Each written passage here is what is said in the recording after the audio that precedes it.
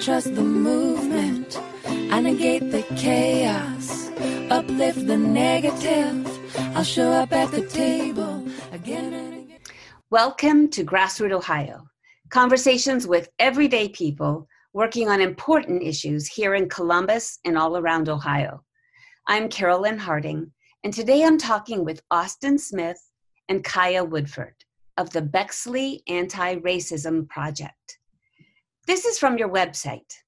Our mission is to actively combat racial inequality through education, mobilization, and amplification in order to support people of color in the Bexley community and nationwide. Welcome, Kaya, and welcome, Austin. Thank you for having us. Yeah. On Saturday, June 6th, the Bexley Anti-Racism Project led a Black Lives Matter march from Bexley to the State House. My family and I marched with you, and it was huge, and it was powerful. How did your group, the Bexley Anti-Racism Project, come to be, and how did this march take off? Let's start with you, Kaya, as you are the founder and president of this organization. Thank you. I so appreciate your support in attending our demonstration. It was powerful for me to be part of and really see our efforts materialize in such a successful way. It was inspirational, and I didn't have any expectations going into the march because I've never done anything like this before. I'm going into my second year of college at Ohio State. I study political science, African American, African studies, and I'm pursuing a minor in Spanish. So I'm also 18 years old. I have no organizational background at all whatsoever, but I felt that it was time to speak up and speak out against racial injustice and inequality in our community, Bexley more specifically, and even the country more broadly. So I would say what started everything was my participation in demonstrations downtown. As soon as I got back I was vacationing in the Berkshires in Massachusetts. As soon as I got back, it was a 10-hour drive. I was at the State House that night, and I was part of any efforts, any protests, and everything going on. I felt in my heart I had to be part of it because these are my people. I'm a Black person living in America, right? These headlines and these issues directly impact me. And so I was emboldened by the anger and frustration and rage within my community to speak out and say something. And so I started there. So I spoke downtown a few times initially, and then there was a recording of one of my pieces that I've written, also posted on my platform. And the way that the audience was compelled was inspiring to me, and I wanted to reach a greater audience. And that was at the same time that a few other Bexley High School alum reached out to me and said, hey, we need to do something in our community. And so together we created the Bexley Anti-Racism Project, and we hosted our first event, the one that you marched in, on the 6th of June. And it was incredibly successful. And from there, we've just kind of hit the ground running, and all eyes are on us, right? We're under scrutiny because it was huge. I had no expectations going into the event. We're like, okay, so what are we going to do? We're going to do a march. We're going to go to the State House, and it's going to be the Bexley community effort. And let's provide people the opportunity to demonstrate and respond to what they see going on in the current political climate. People came out to support us, and we invited Austin to speak, and that's how he became involved with the project as well. And we had a number of other student speakers as well as community members speak at that initial event, and even Mayor Kessler spoke. So it was incredible, and everyone was invigorated and passionate and angry, and we're marching, we're shouting, we're protesting injustice, really is what it was. And I think it was a beautiful thing to demonstrate political activism on an issue that is so important, right? And so from there, we have also hosted a reflective event. So that was at Jeffrey Mansion. It was a yoga session guided by a Black instructor, and it was focused on activist burnout prevention. Because when you engage in these efforts, it's exhausting. And it's important to think introspectively and really analyze, how am I doing? mentally, emotionally, like, what do I need?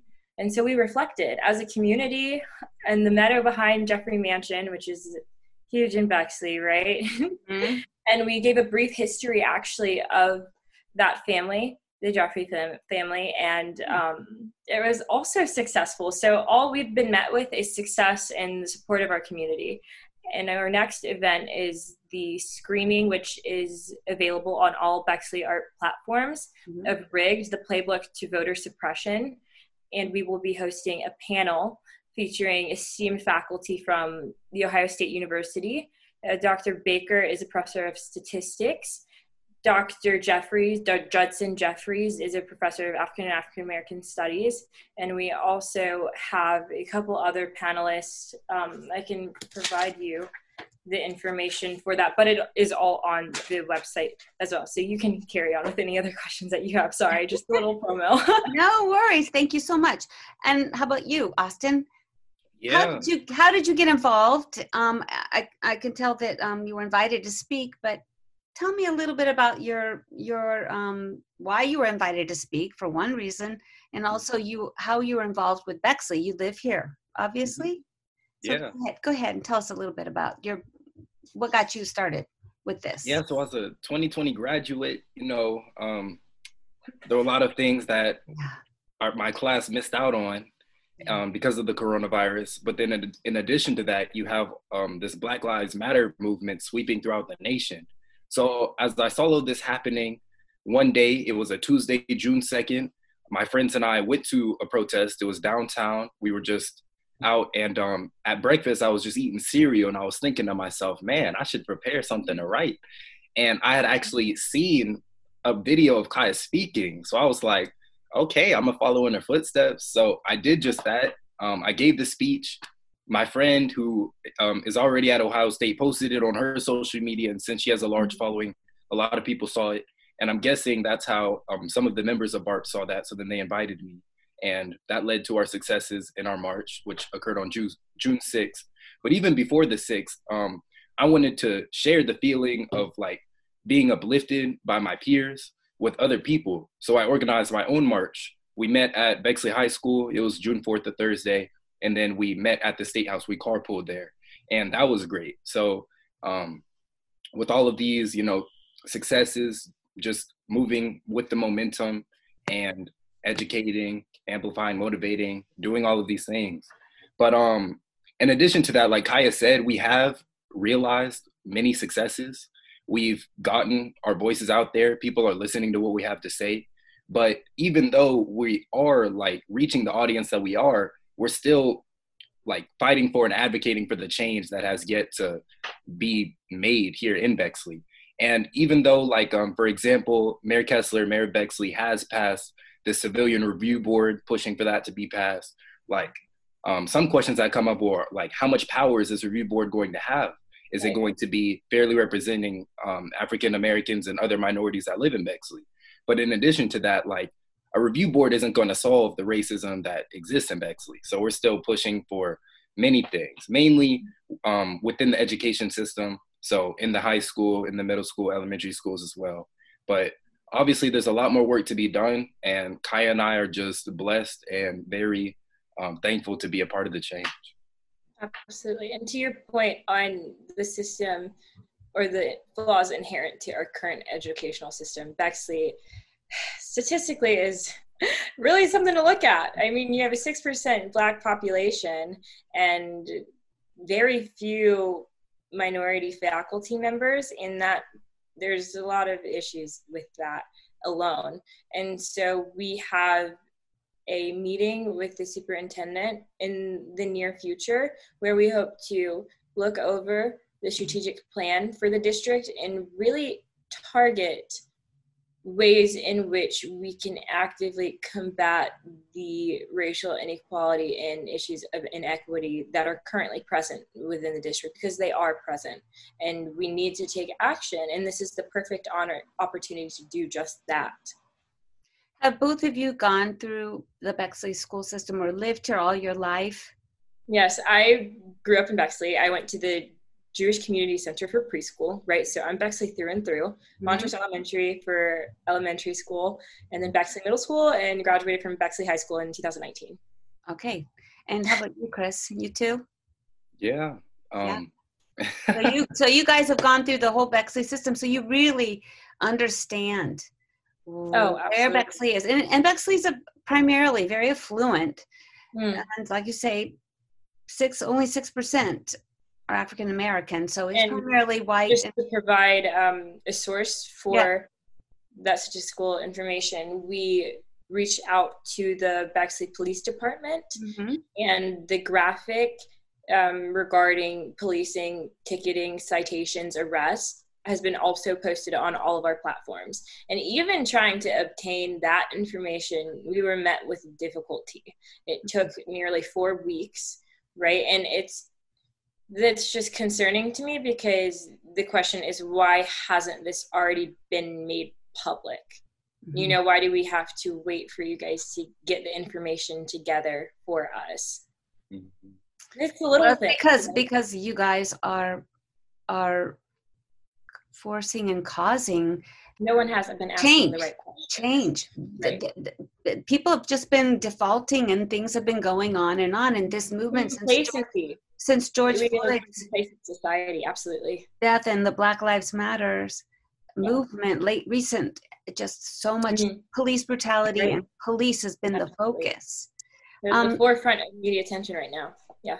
So what are some of the specific changes that you see that Bexley needs to take on for racial equality and racial justice? What are some of them? So when you ask that question, is it in specific regard to the school system?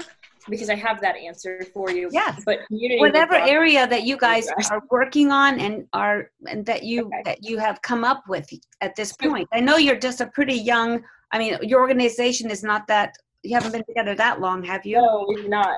Okay. But so in looking on the district level, the issues of racial inequality, injustice, and inequity are systemic, right? So we need to look at, deconstruct, dismantle the current ineffective system, because listen to this, what's crazy is, so I went to Bexley, right? My senior year of high school, I was an editor on the Torch, our student newspaper, great publication, highly acclaimed. We do a lot of good things there. Austin was also on the Torch as well in his time at Bexley.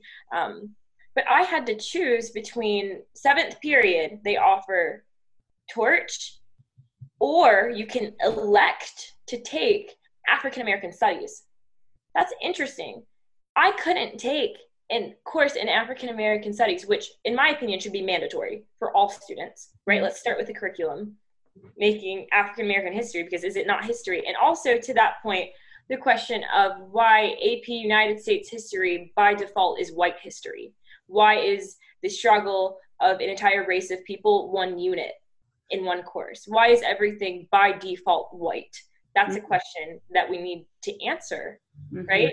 So I was forced to choose between maintaining my editor position on the publication or learn about the history of my people. Unfortunately, I was in a position of leadership. I had people relying on me to do my part and contribute in the way that I had previously as a reporter in my junior year. So I had to take Torch, right? And did wonderful things. The Torch is lovely. I love to write for it. But also my junior year, what's funny is the fact that I was the sole Black student on the staff, right? That's not okay.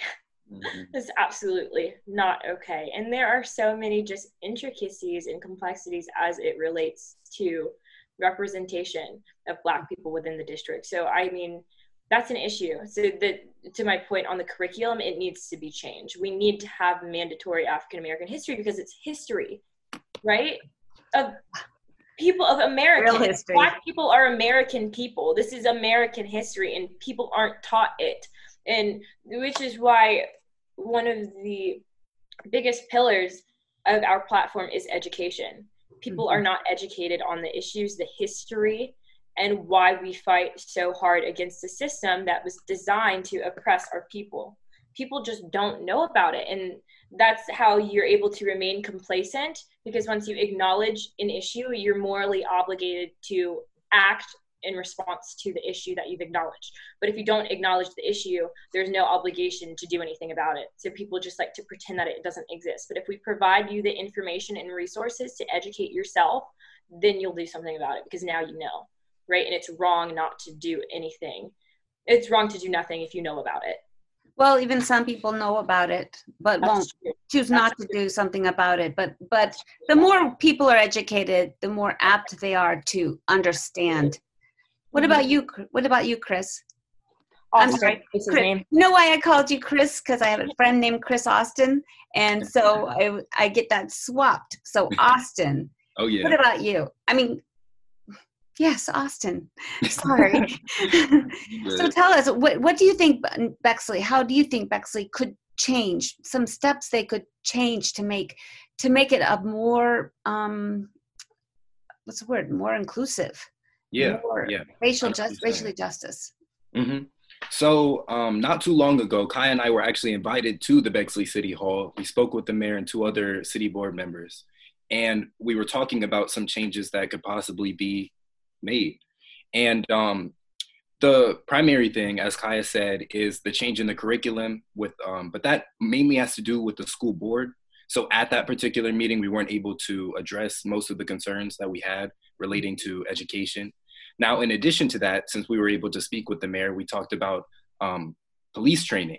And some of the things that I brought up were like, for example, the Bexley police officers already go through racial bias training and all of these other types of training that are supposed to like prevent the like imprisonment and arresting and warnings and citations of all of that, like disproportionately affecting minorities in Bexley. But obviously it hasn't been working, like if you look at the statistics. So one of the things that I recommended, or that our organization is actually advocating for, is like to restructure that training. And in that, it would be police officers meeting, like, first of all, they have to live in Bexley, because that's not already a requirement. But second of all, they have to meet Bexley residents, so we actually know who like is on our force. A lot of the times we see the policemen in uniform, but never just, you know, at Bexley events. So being forced to interact with during Bexley events.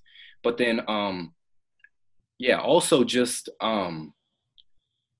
shoot, I'm trying to think of exactly what we said. But I mean, in addition to that, just things like that. Like, there are a lot of little changes that can be made that make big differences. So, I mean, point on the police department, Mayor Kessler, following our meeting, actually implemented a small discussion board type situation. So it's 1 police officer and 3 to 4 community members, where he's looking at having students participate in those discussions too. But I mean, in essence, a positive point of entry and engagement with the law force here, right? So they can have conversations and speak as people to one another to get a better understanding of their lived experience.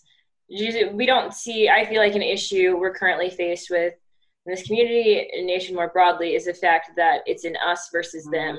And there's dehumanization in that. And you're not seeing eye to eye with people and just speaking honestly about your experience, right? So we're trying to remove that barrier and provide a platform to engage in open dialogue. I mean, understanding, really. Mm-hmm. But then, let me just do a station ID. This is Grassroots Ohio. Carolyn Harding, WGRN, and I'm with Austin Smith and Kaya Woodford. And we are talking about their group. It's called Bexley Anti-Racism Project. Go ahead. Oh yeah, some more things. Less police. Bexley's over-policed. It's only 2 by 2 square miles, but we have about 66 police officers, which makes no sense. And possibly redistributing those funds to other programs, such as like education which would support, you know, that elective class that would be made like you're forced to take it, that class of African American history, exactly. Yeah. Also during community activities, including the Black Parts of Bexley, it's very like the barriers you can see easily where the Black people live in Bexley. The economic divide, very exactly. Yeah, so including them in those activities would encourage, I guess, more discussion and more like relationships. You just And want to also, Including who in those activities? Including oh yeah, the Black parts of Bexley. So like in Bexley, basically Black people really only live in two places, and that's like all the way by Maryland Elementary School, like over where the train tracks are. Mhm. And where's the other place? I'm trying to remember. It's in South, like Sheridan area. There are more street names that I'm not quite familiar with, but more so south. So it's like far north and far south. Yeah, and many of Bexley activities occur in central Bexley. So I guess like word isn't spread far enough, or they aren't encouraged enough to like come and join in on the activities. And to that point, there are events within those communities, not communities, little nuclear communities, let's say, but there's no integration in attendance, really. It's like de facto segregation, right? By selection. It's not that it's legislated, it's just the way that it happens to be, but we need to adjust that. Enforce that. Force is strong verbiage, but encourage that. What kind of encouragements would help? What would help? I mean, is it kind of like starts at the very young age of like preschool? Absolutely. Are you familiar even with the term, so Tupac, right? Thug Life. Have you heard that? I've heard the name Tupac. Thug Life is an acronym. Oh no, I don't know that. You give little infants F's, everyone. And so it starts base level with children, raising anti-racist children, right? Because then you're proactive about all of this. If we raised our children with good morals and values, they'll know right from wrong and won't even engage in that behavior. It won't be an issue because they were not taught to behave in that way and maintain those perspectives and have that abhorrent mindset that obviously is present in issues of racial injustice. So we have to start at that base level. And we also need public preschool and points of entry for these students who don't have, because education is everything, and especially in those formative years. Go ahead. I was just going to say, also just one more thing. I spoke to a lot of my friends' moms that are Black, and what they had to say was encouraging more low-income housing in Bexley, because that would also attract more minorities, more Black people, and then encouraging them to get involved in all of those activities aforementioned. And further to the point on the young youth development at that young age, pre-adolescence, just very late, even starting around 6 years old, maybe even sooner. Maybe something as simple as having a Black doll, a positive point of entry and exposure to people who aren't like you, to say, hey, like, these are people too. And we interact with each other in this world, because it's comprised of so many different types of people of different shades, complexions, ethnicities, races, religious beliefs, political, sexual orientation, everything. So we need to begin at that level in educating children on the world around them and the people in the world functioning around them. It's really simple stuff to understand. There's nothing complex, political, or difficult to comprehend about our mission and our platform. It's to educate, right? Educate. And you also said you want to mobilize and amplify. Yes. So locally and nationally, do you have some goals nationally or statewide? So when we say amplification specifically, I would say was the next largest pillar of our platform. The two go hand in hand, right? Amplification of Black voices within our community and national resources, right? To educate, amplify those voices to educate, right? And so they go hand in hand, they go so perfectly. We are a platform to provide a voice to those whose voice has too long gone unheard.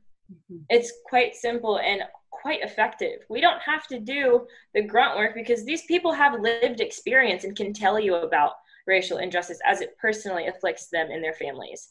We just are giving the stage to them and providing a point, and also the audience. It's just, we're playing matchmaker. And for efforts at the state and national level, nationals, that's big. We're starting with the local level because you can enact real change at the local level, and we're seeing it play out before us. We're talking with administrators and public officials right now, and we're seeing the results, right? So, I mean, we're starting there, but our social media is huge. I am really starting to understand just how important harnessing the power of social media in today's day and age is. Our 21-day anti-racist challenge, you've probably seen, provides tons of great resources to educate, right, yourself on these issues. At that, tell people how they can find you, and how they can find your 21-day. Yeah, of course. What's again the 21-day 21-day anti-racist challenge. So yes, you can find that on all of our platforms. We have a website, Bexley ARP, Bexley Anti-Racism Project, Bexley ARP, BexleyARP.org is the website. All right. And we are on all social media platforms under the same handle. So Bexley ARP is how you can find us, and how you can also find access to that challenge. And the challenge is on Facebook.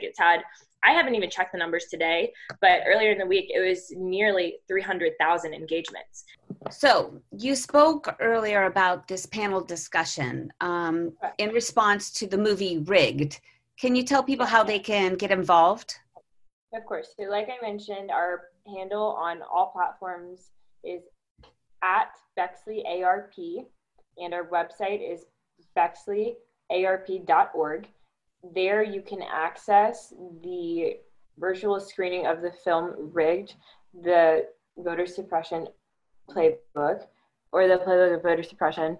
And as it stands, our panel will include contributions from Dr. Judson Jeffries, Professor of African American and African Studies at Ohio State University, as well as Dr. Jonathan Baker, Professor of Statistics at The Ohio State University, as well as Benton Bodemer, a corporate attorney, as well as an adjunct professor at the Moritz College of Law at The Ohio State University. We are also looking to host more speakers as well. The event is July 8th at 7 p.m. It's a Zoom webinar. Saturday is July 4th. What is your take this year, or in general, about the 4th of July? The 4th of July, commonly known as Independence Day, for a while, well, in Bexley, it's widely celebrated. I guess human nature, just to celebrate the holiday. There's fireworks, there's the parade. I even participate in it as a part of the school band. And for a while, I blindly celebrated it, just like everyone else. But finally, before these protests, thankfully, it didn't take that for me to step back and really think about what I was celebrating.